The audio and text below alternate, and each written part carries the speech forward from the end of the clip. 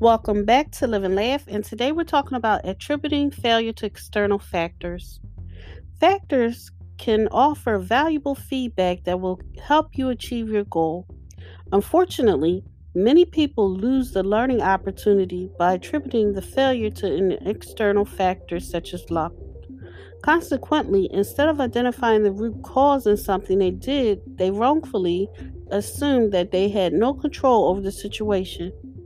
This not only makes them less likely to exert equal effort during subsequent attempts, but also increases the risk they'll repeat the same mistake over and over again.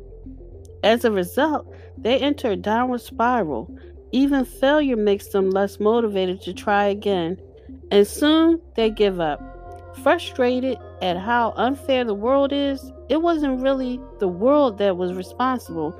It was their own failure to take responsibility for their failure and learn from it. Thank you for listening. If you know anyone that could benefit from this, please go ahead and share.